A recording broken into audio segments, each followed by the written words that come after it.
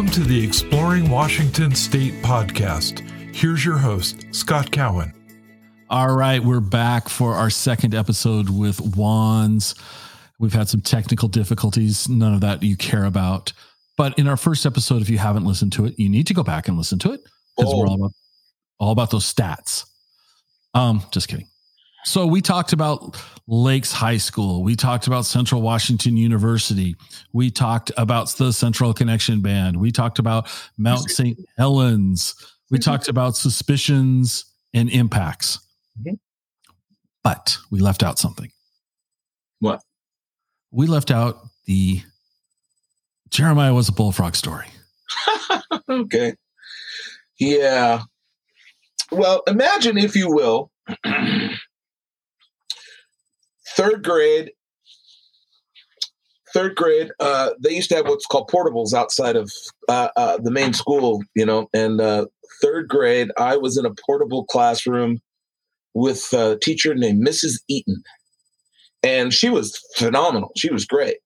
But the class itself was kind of horrible because I was a small and scrawny lad. Very small, very scrawny. And I had a hair trigger temper. So it was really easy to get me going. And my mom's best friend's son loved to tease me. Always got me going. I got in so much trouble because of that kid. So, springtime comes and we're looking forward to, the end of school. And I discovered that I actually could play kickball because I could kick the ball okay, but I could run really fast. So kids started to, there were more opportunities to play different things that I didn't have to engage with that guy, right? It was just trying to keep myself level in classrooms.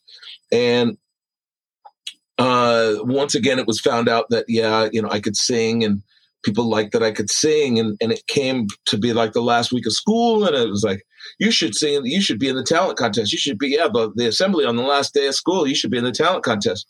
And so I said, okay. And I signed up for it. And then what I remember is the very last day of school, we had about an hour's worth of class. And then everybody went in the auditorium and the performers were supposed to be in a different place, and I was in that different place, and like two or three people, or say the first graders went and the second graders went, and then I was a third grader, and when I went up there, it was like completely quiet. And in the Lake Louise Elementary School auditorium, and out of nowhere, I just started singing, Jeremiah was a bullfrog, was a good friend of mine. Never understood a single word he said, but I helped him drink his wine. And everybody, that song's called Joy to the World, actually, right? So it's like, every joy to the world. It was great. Got a big round of applause when I was done. And that one thing has followed me around for ever since. There are a long time now. Yeah, there's probably like 7 or 8 people that are in my Facebook group that went to Lake Louise that are still around, and they every single one of them remembers it. They don't forget it, and they remind me of it. So I figured I was like destined, and from that time on, it was like I heard it a lot. You're a really good singer. You should do that a lot more. You'll probably be famous. You're really, really good. You'll be famous, and I believed him. All through elementary school, all through junior high school, all through high school. College was a little bit more shaky, but by the time I got to Central, I knew that I liked to show off. And the one thing that I couldn't, I wasn't as fast anymore, but I knew that I could sing. We didn't have intramural kickball at Central, did we? Yeah, thank God. I don't think that would have worked very well. Not with that kind of wind. No way. All right. So thank you for going backwards. Now we can go forwards. Okay. So when we left off last week, we were talking about impacts. Yep. OMAC. Yep. Your friend The Chief. Chief. So what was next? Well, Impacts was like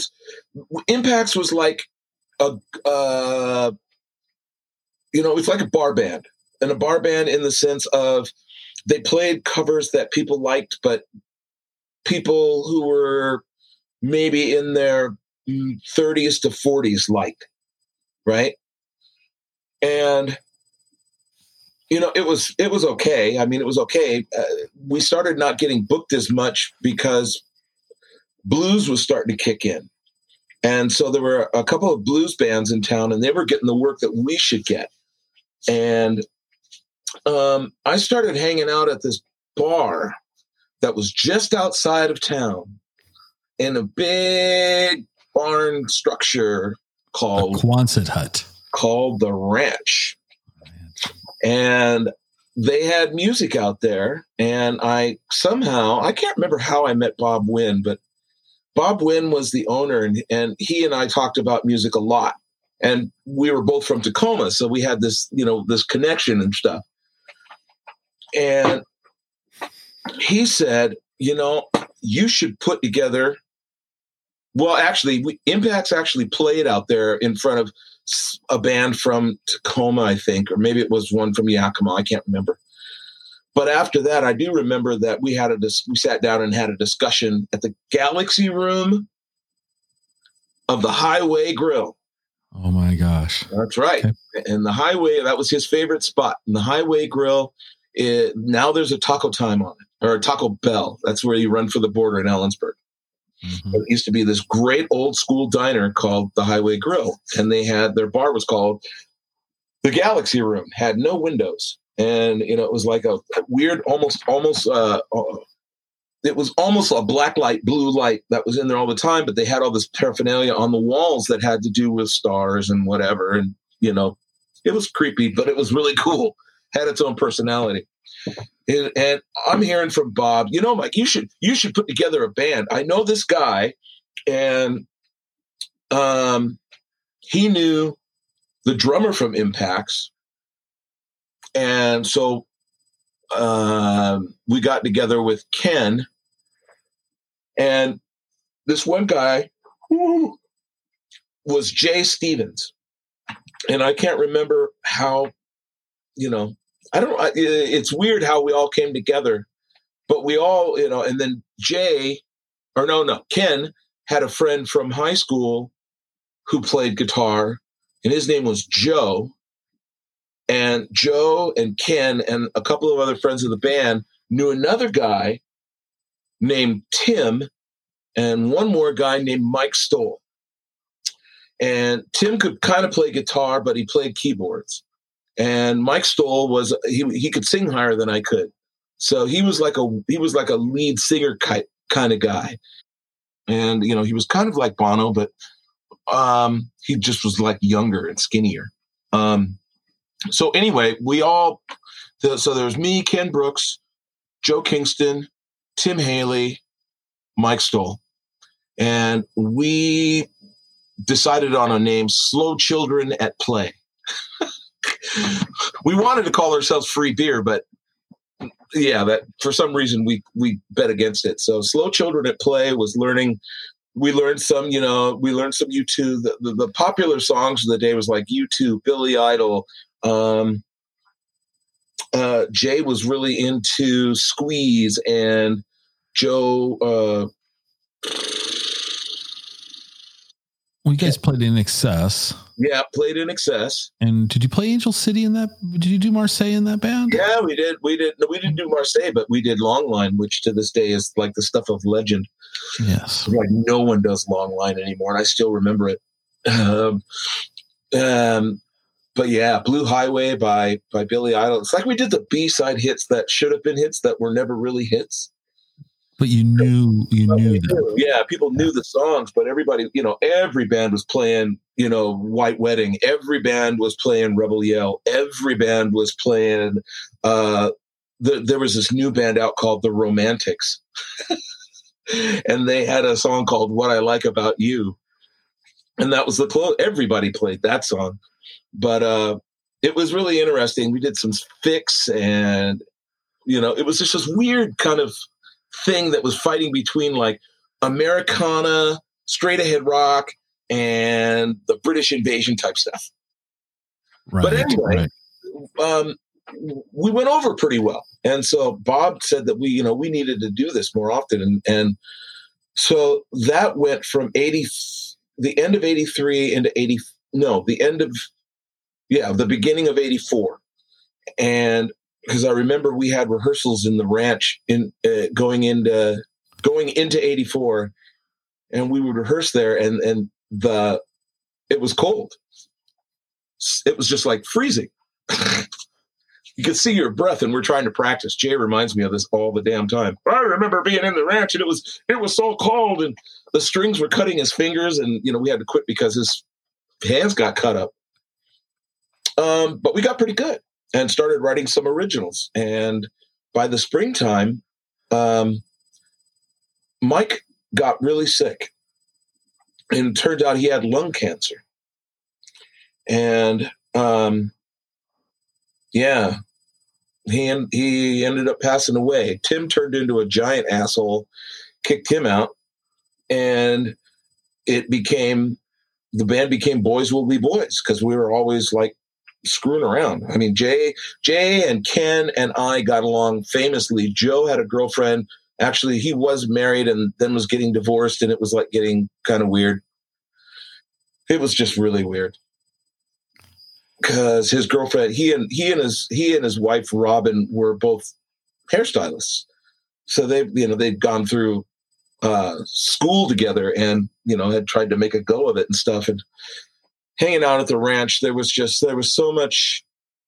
I will call it weirdness, because there was alcohol and there were drugs involved, and we put alcohol and drugs and music into a business, you get drama. It's a recipe for disaster. It was drama. Every weekend there was some sort of drama. Oh God, this is about the time that Art came up and helped Bob run. Art was Bob's brother, and Art was like he's the guy who tries really hard to be intellectual, but really doesn't have the brains to be intellectual. He keeps trying to prove to you how smart he is. Mm-hmm. It was annoying. So he and I would always get into these jousts about public affairs and this, that, and the other. And it would always end badly for him, because I had a bad habit of insulting him, and him not realizing that I had insulted him. But anyway, musically, it was great, because Boys Will Be Boys was a hit. And so when bands like the Cowboys, Stripes from Tacoma, the number one band from Yakima, anytime those guys would come up, we'd open for them. That was the Shreds, right? Yeah, the Shreds. That's it. And then your favorite band at the time, the Blue Baboons from Tacoma. Shout out to Pat Boyle. Shout out to Pat Boyle. Bingo long. Yeah, all those guys. That was like I made the decision in 84 that that's what I wanted to do. I wanted to. My college music career was cruising along quite well, but once again, the weird pattern of having great male choir directors and then getting a female one, that had repeated itself now for the second time, 3 times total. And the woman was a drag. I mean, she was a drag. And I had to go through student teaching classes through her if I wanted to be a teacher. But things were going on so well at the ranch, it was like I said, screw this. And I ended up putting up my own degree. And so I went through this program called Individualized Studies and made up my own program. At the time, nobody had ever heard of it. But I took some business classes, some promotional classes, a couple of marketing classes, and made a music business thing, because I'd been spending all my time out at the ranch, and it was like there were flyers to be made, and you had to do contracts with bands and production and all this stuff, right? Music business. So I kind of left the music department at the end of 85, or at the end of 84. And that was the thing. That was it. So Boys Will Be Boys tried to move over to Seattle and subsequently fell apart because Joe and his wife were on the outs. Ken had his serious girlfriend, and he was going to get his life together, so he didn't have time for the band. Jay was pissed off because none of us had time for the band, and I started working at Tower and started immersing myself in the Seattle music scene. So we just kind of died, like bands do. You run out of gas because nothing seemed to be happening. But it was always fun. And to this day, you could put on Elvis Costello. Romeo was restless, he was ready to kill. That was one of our killer songs in The Clash. We always wanted to play Clamp Down. And it was a fun band. You guys were a lot of fun. Yeah, it was a lot of fun. We glossed over, and we may get to more of it, but we glossed over just how much fun the Ranch really was. Well, the Ranch is kind of its own story because, between 84 and 84, I started working there. So working at the Ranch every weekend, I got during the week, outside of the normal classes and rehearsals, I would hang out at the little place. There's a little cabin behind the Ranch called the Ranch House, and that's where Bob lived. So I would always be hanging out at the Ranch House and talking about music and listening to this and, hearing tapes from bands and talking about music and talking about songs and talking about dope. There was a lot of weed and a lot of cocaine flying through Ellensburg about that time. So I'm trying to remember some of the more national acts that I saw at the Ranch. And like J.J. Cale? I never saw J.J. Cale. J.J. Cale was there he's there twice a year. Which is regretfully now I was sad because J.J. Cale was awesome. And then what's the other guy who was completely famous but I didn't know who he was? Let's see. He's the guy who actually I can't remember. Well, Tom, it starts with an E, but what I do remember is that this guy had this big hit, right? And he came through town, and his backup guitar player singer was a guy named Mickey Thomas. I think it's Mickey Thomas, but anyway, Mickey Thomas went on to sing the hit from that guy's band with Jefferson Starship. That's what I was thinking. It was okay. Yeah, I can't remember. It's kind of like a doc or a Dr. John type guy, but different. He played guitar and he was really swampy. Edwin, I wanted to say Edwin something, but I don't think that's right. I can't remember. It was cracking. Huh. And who else would come out there? The brothers. Neville Brothers? No, not the Neville Brothers, but right. It was like a Grateful Dead spinoff band. Hot Tuna? Hot Tuna have actually played the Ranch. No, this was some kind of Big Brother and the Holding Company. That's who it was. So without Janice, obviously. Right. Big Brother and the Holding Company. Interesting. Okay. Only the San Francisco sound. Yeah, and there's countless others. I mean, we had semi-nationals coming through there because we were halfway between Seattle and Spokane. Is that what the was? Is because I've always wondered about how did this barn in the middle of nowhere get? Well, you got to remember, and when we say barn, you have to. The history of the Ranch is actually it was built in the early to mid 30s and was actually an airplane hangar. So it was about 300 to 400 feet long, and it was about 200 feet wide, and the sides were straight, but the top was rounded. Mm-hmm. And it had, at the time when we were there, it had the largest hand inlaid parquet dance floor on the West Coast. It was a place of, I mean, people have been playing music out there, dance hall stuff and all this other stuff for decades, since World War I, since the end of World War I and the Depression and everything. And the cool thing about it is that it sat on a street just across a street, which was the city limit. And so it wasn't susceptible to the city ordinances. It was part of Kittitas County, which used to kind of piss people off because the city had the college.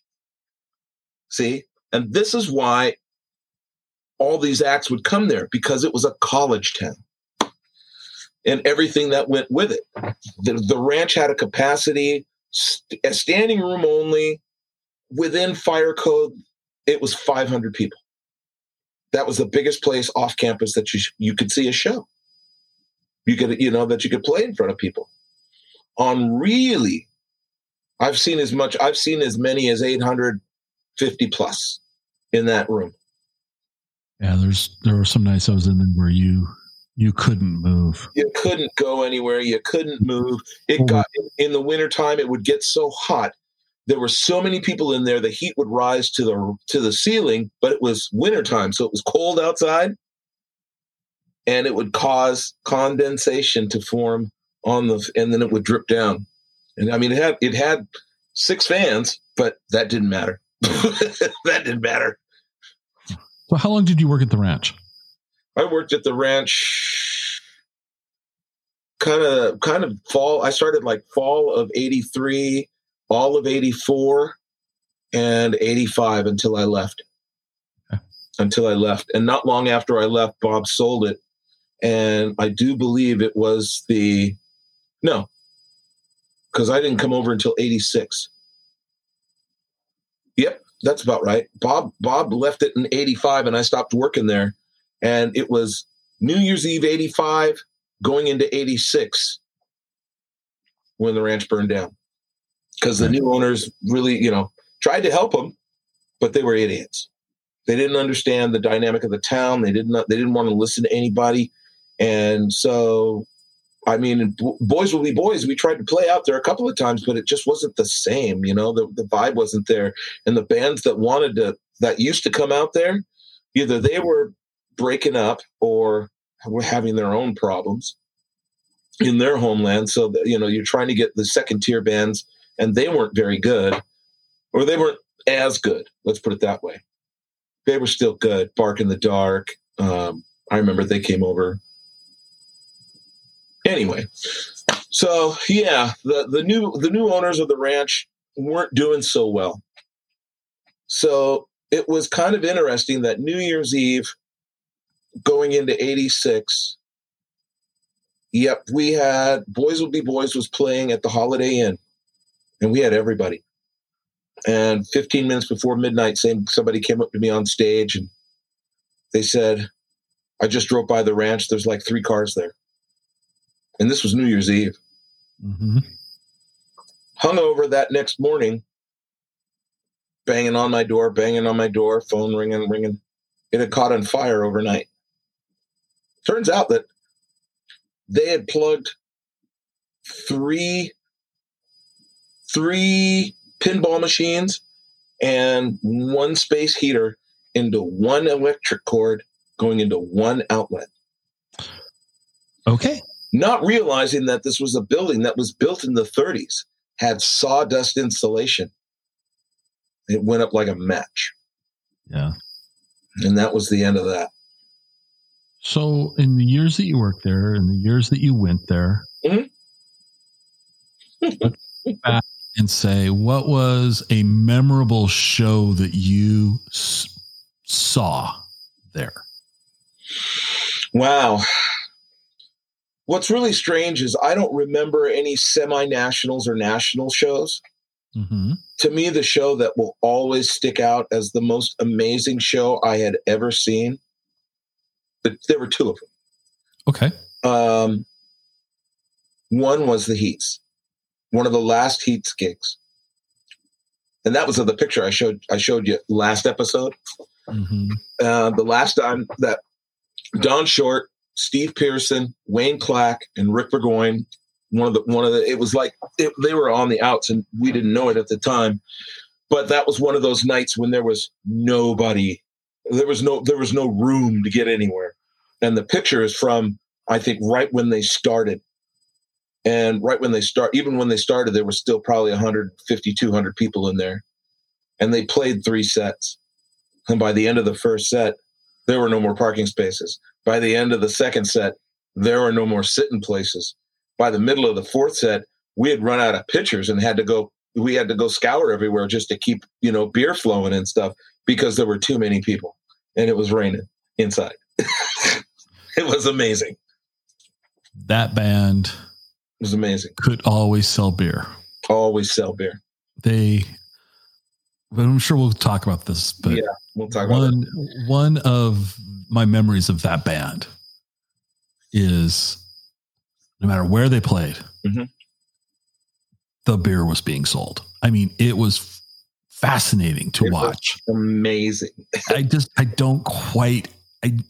wasn't their persona at all, but if I were a bar owner, yeah, I know I'm going to make a killing that night. Forget the door. I don't care about the door. I just want the beer sales. I mean, which is really weird because, the thing that's really different about live music back then is that, it wasn't tremendously expensive, but then again, nobody was making tremendous amounts of money except bar owners. Because back in the day, you had to have, almost everybody had beer and wine, and you had to have a special permit to have booze, and mm-hmm. almost no one had booze who had music. So you were going to taverns and clubs mm-hmm. that only had beer and wine if you wanted to see, like Waldo's in Kirkland. Remember when Waldo's didn't have they had a Class H? They couldn't get their Class H license. Yes, I remember. And mm-hmm. I try not to think of Waldo's ever. Oh, sorry. Sorry. It's like, we'll come to that. We'll come to that when we get to the evolution of the diminishing thing of the Heats. But the Heats was one, and the second thing that I remember because I'm reminded of it so often was the Yanks. Okay. I did not know about the Yanks, right? Bob mm-hmm. was talking them up and talking them up. Boy. Went to their sound check and I was a fan. Their drummer hit like a sledgehammer. Bass player was pretty solid, and the lead guitar player would just stand up. He'd stand over by his Marshall. He was playing a Fender Twin, and it sounded like 8 guitars. It was amazing. And then Owen, the singer, he was indescribable at that time, but I was just grooving on the drummer and the bass player because I played bass, right? Mm-hmm. And needless to say, I got to be good friends with the bass player, whose name is Steve Alamant. The big, after sound check, it's like we were doing our sound check. They did theirs first, and we set up and did ours and got done. And Alamant was making jokes to the rest of the band about having me come up and play one of their songs that I'd never heard of before, called Saddle Up. And it's like, I felt really stupid because like 4 months after they had left, I actually sat down to figure that song out. And it's like kind of simple for a bass player. It's so fucking simple. But anyway, playing with the Yanks was dope, and I became a fan of theirs, and Bob became a fan of theirs, and we got both of their EPs, and I bought one twice, and he lost one, so I gave him one, and then he kept saying that he didn't have. I had his records. It was just weird. It's the only guy I've ever fought over having local, independent music. But that's why I have the Heats Burning Live. Thanks, Bob. I have that Burning Live on the wall here, framed. Mm-hmm. I have the Yanks framed. Which one? I can't remember the name of it. It's the white one with the stripes on it. Wait. And then I have Rough Town. Oh yeah, framed. Yeah. Only love is left alive. Yeah, no, those were, yeah. Anyway, I'm in process of, if I weren't talking to you right now, I'm working on a remake of, because we liked them so much, we learned a whole bunch of their songs. And we learned Reason to Try. Okay. And so now I'm trying to do Reason to Try with a hip hop beat. Interesting. I played the demo to Element, and he sent it to Owen, and they both love it. Great. Yeah, except for I'm trying to do it all myself, and I'm having trouble learning the guitar part because I'm not a guitar player. I just know how to play guitar. So okay. I practice a lot. I spent all day Sunday. I spent most of the day Saturday and all day Saturday and most of the day Sunday, working on most of the morning Sunday, working on that. And I still haven't got it right. Okay. I had to give my fingers yesterday. Yeah. I had a break. Yeah. 2.5 hours and my fingers were hurting. So I left and then came back and watched the football game. But Element is still living in Seattle. He's back living in Seattle because that band was out of San Francisco, which was a whole different vibe. They were just a different kind of band. Really good though when you listen. I mean, the quality of the music and the songs is it's really strange how much like the Heats they were, but different. Right? I think the Heats had a little more depth because the Heats had the Cowboys, and the Cowboys the Cowboys in Seattle. Cowboys really, really embraced the Clash, and they got really, really inspired by reggae music. So a lot of their music had a lot of reggae undertones. Whereas, before we go there, a little bit, I'm going to pump the brakes before we leave Ellensburg. What other venues did we go to in Ellensburg besides? Because it wasn't just the Ranch. No, I mean the Ranch, Holiday Inn. The Ranch and the Holiday Inn were the biggest places in town and the hardest places to book because you had to bring people. And for Boys Will Be Boys, it wasn't that we couldn't bring people; we just couldn't count on people. Because if we had a headlining gig, it's like we'd be lucky to get 50 people out there. But if we were opening for somebody, there'd be 80 people there before we started. And, by the time we got done with our 2 sets, the place was half full. Never could understand that. But if you weren't playing at the Holiday or the Ranch, you could fit into the place across the street from the Shoe, better known as the Mint. It's gone by many names, but I always remember it as the Mint. And then down the street in the corner from the Horseshoe, on the corner, there used to be, is it Third and Water? Yeah, Third and Water. There used to be a Japanese restaurant there called the Pagoda.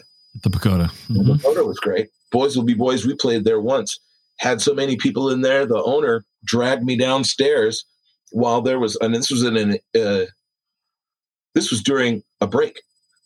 There were so many people in there. He showed me the big truss, the big center beam truss that was going across the bar floor. And there were so many people in there dancing, you could see it flexing. Good. Wow. 2, 3, sometimes 5 inches.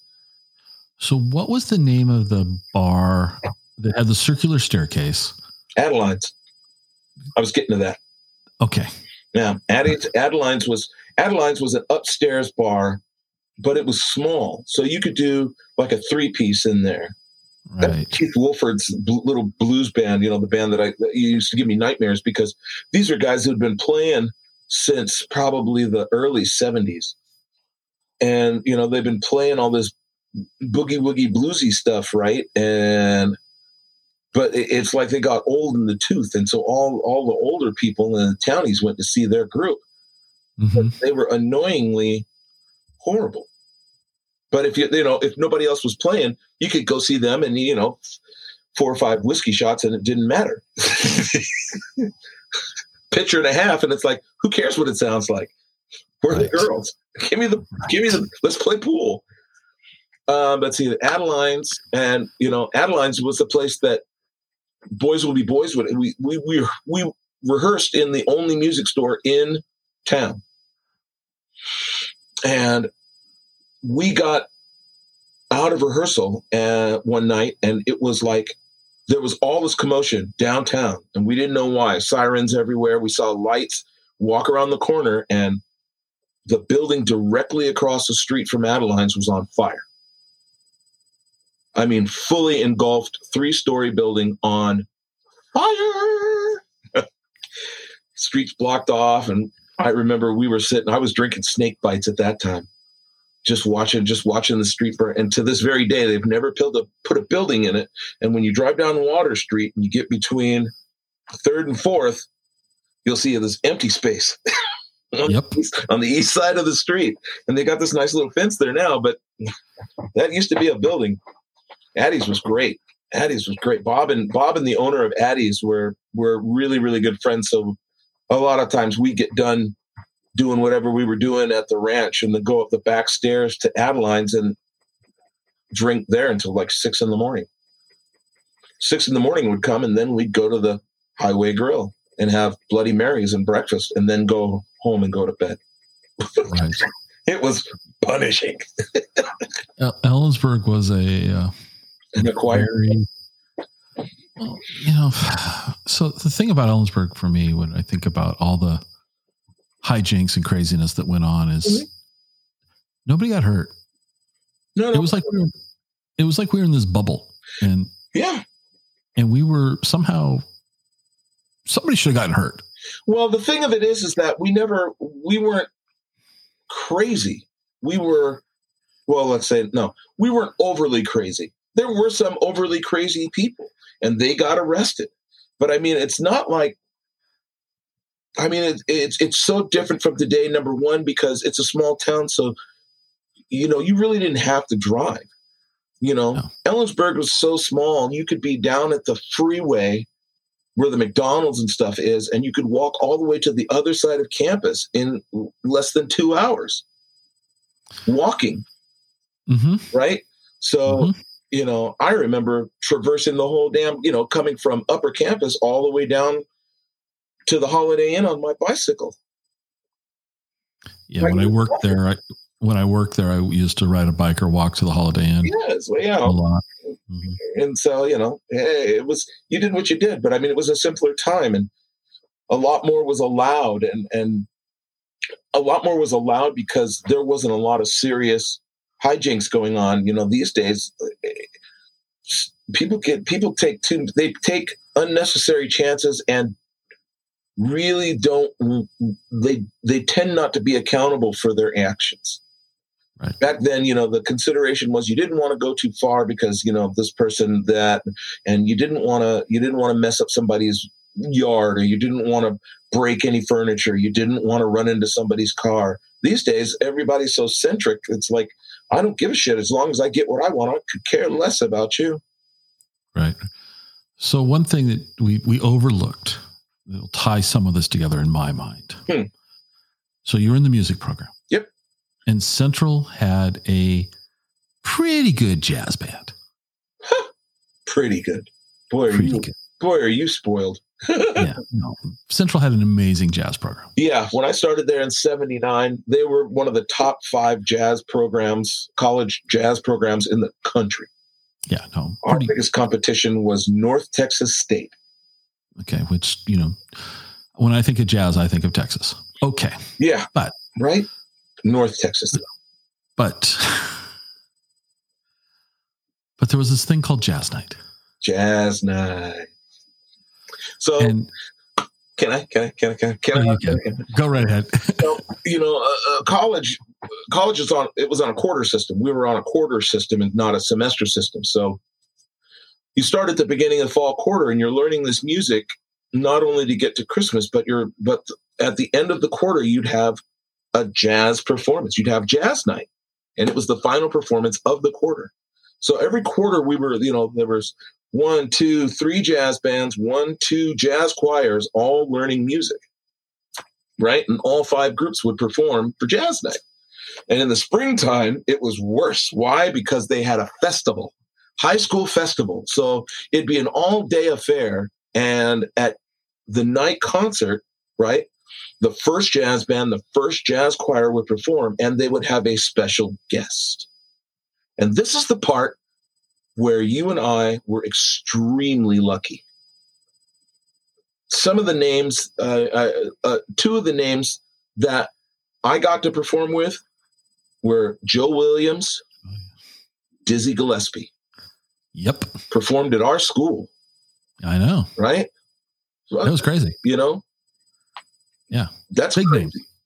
Big names. Yeah. Yeah. I was playing percussion in the jazz band when Dizzy was up there and got to do Night in Tunisia which he wrote. It's his signature tune. And I was playing congas and other percussion and stuff. And I'll never forget it. I'm trying to trade 4s with Dizzy Gillespie. And so he goes first, then I go, then he goes again, and then I go. And he looks at me and he just goes, so 4 turned into 8. 8 turned into 12. 12 turned into 16. And then he come in and he'd play 4. And then it's like the whole thing would go over again. And here I am, I'm trying to play stuff. And then we went back into it was legendary. It was legendary. And, I went to Central.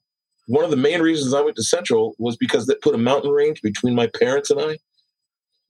Because I really wanted to break out and be independent and get away from home, get away from it all. But not too far. I wanted to get away from it all. But luckily, I was smart enough not to go too far. Because, man, I don't think I could have cut it at Yakima Valley or Columbia Basin or God forbid, Eastern. What about WSU? Oh, God. No way. Couldn't get me. Yeah, no. Mm-hmm. But anyway, my parents were in the audience and got to see that. It was one of the proudest days of my life. My parents came over to see me play with Dizzy Gillespie. And that was one of 3 times that they ever came over. Okay. While I was there. Because, they just didn't come. But Jazz Night was special. Jazz Night was always special. It was always special. And what was really cool is, the music community there at that time was like an extended family, brothers and sisters, cousin type thing. Everybody hung out together, even though, there was a little bit of a war between the orchestra playing their classical music and the jazz people playing jazz music. Right. But if you were in the concert band, odds were that you played in a jazz band or combo or jammed, at what was called VAT Night, where they'd have combos at this one bar downtown, the Tav. The Tav, which is still there, by the way. And if you're ever in Ellensburg, just off the corner of 4th and Water is the Tav. You walk in, you get yourself a beverage and say, "I'd like a super mother, please." Yes. But after Jazz Night, it was always the Jazz Night party. I don't remember ours. Well, I don't remember ours at all. I don't remember ours.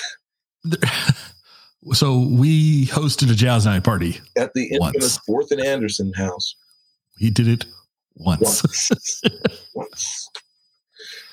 Without going into too many details, because we don't remember, for one. We don't remember them, and there were no cell phones recording them. Thank God. Thank God. I don't know. So our house was so we had 2 living room spaces. Mm-hmm. We had a bedroom up the front. That was mine. Mm-hmm.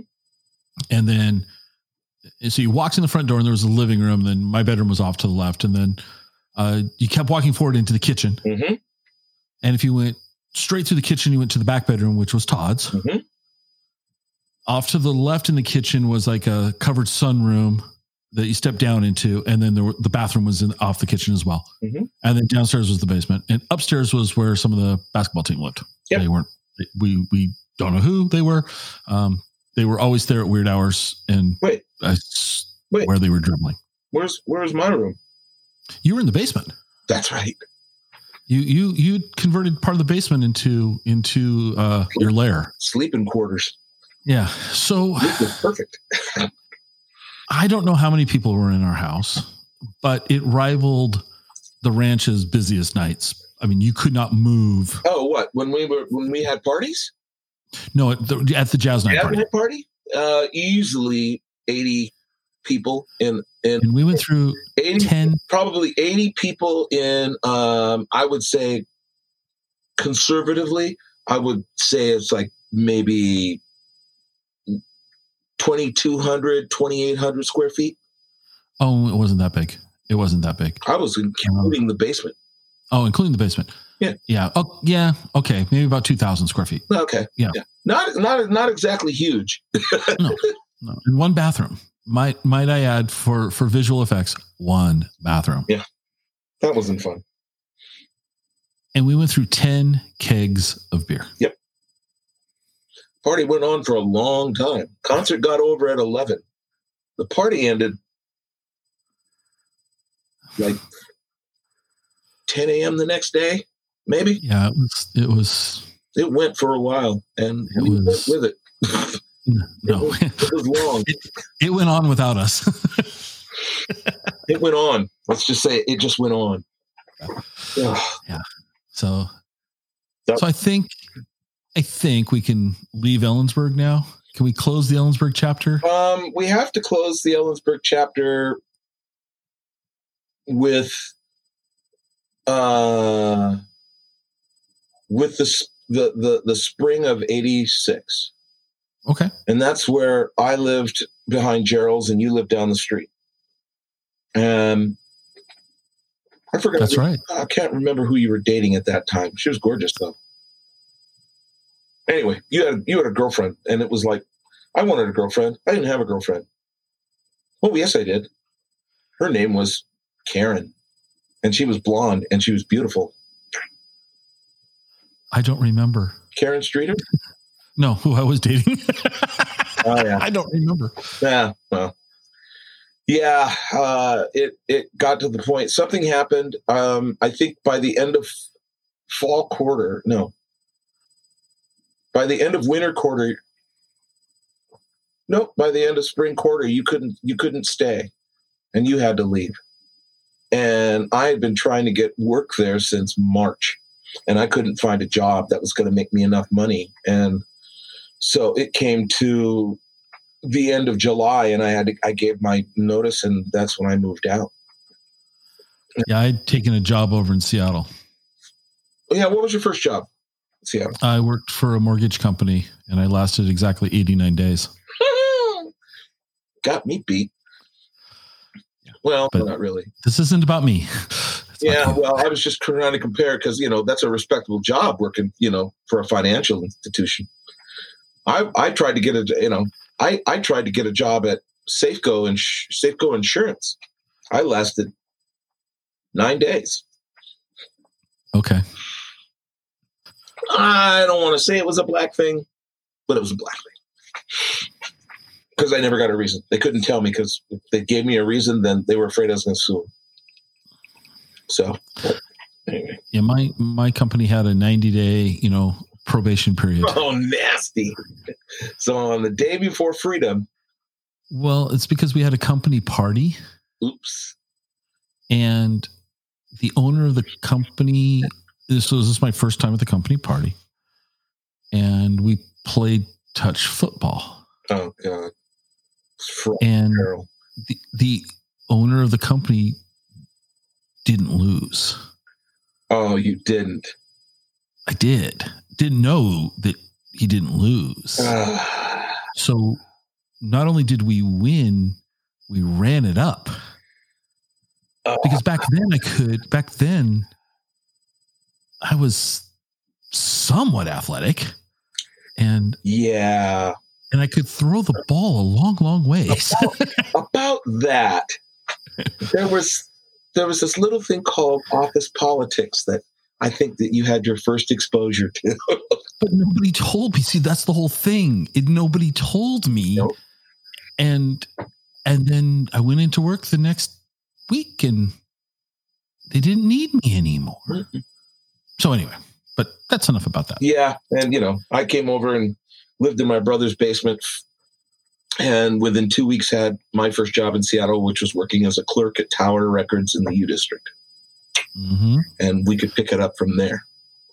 We will. So thank you for being here again for this episode. Oh, thank you. Yeah. Thank you. And we're going to have to, now we're going to have to start actually branching out to these other places that we've gone to see music.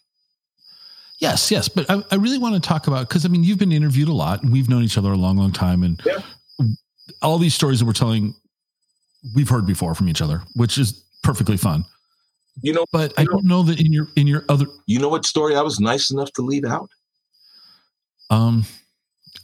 Well, I've got some too. So is this going to be mutual self-destruction? Huey Lewis. Yeah, Huey Lewis. Or I'm the one person in the world. I am the one person in the world that can introduce you as the man who taught me how to cook bacon. It's true. And then I will close this episode. I will take the final word. Uh-oh. Ain't it great? The best for that, folks. We'll see you next week. The best story of that house.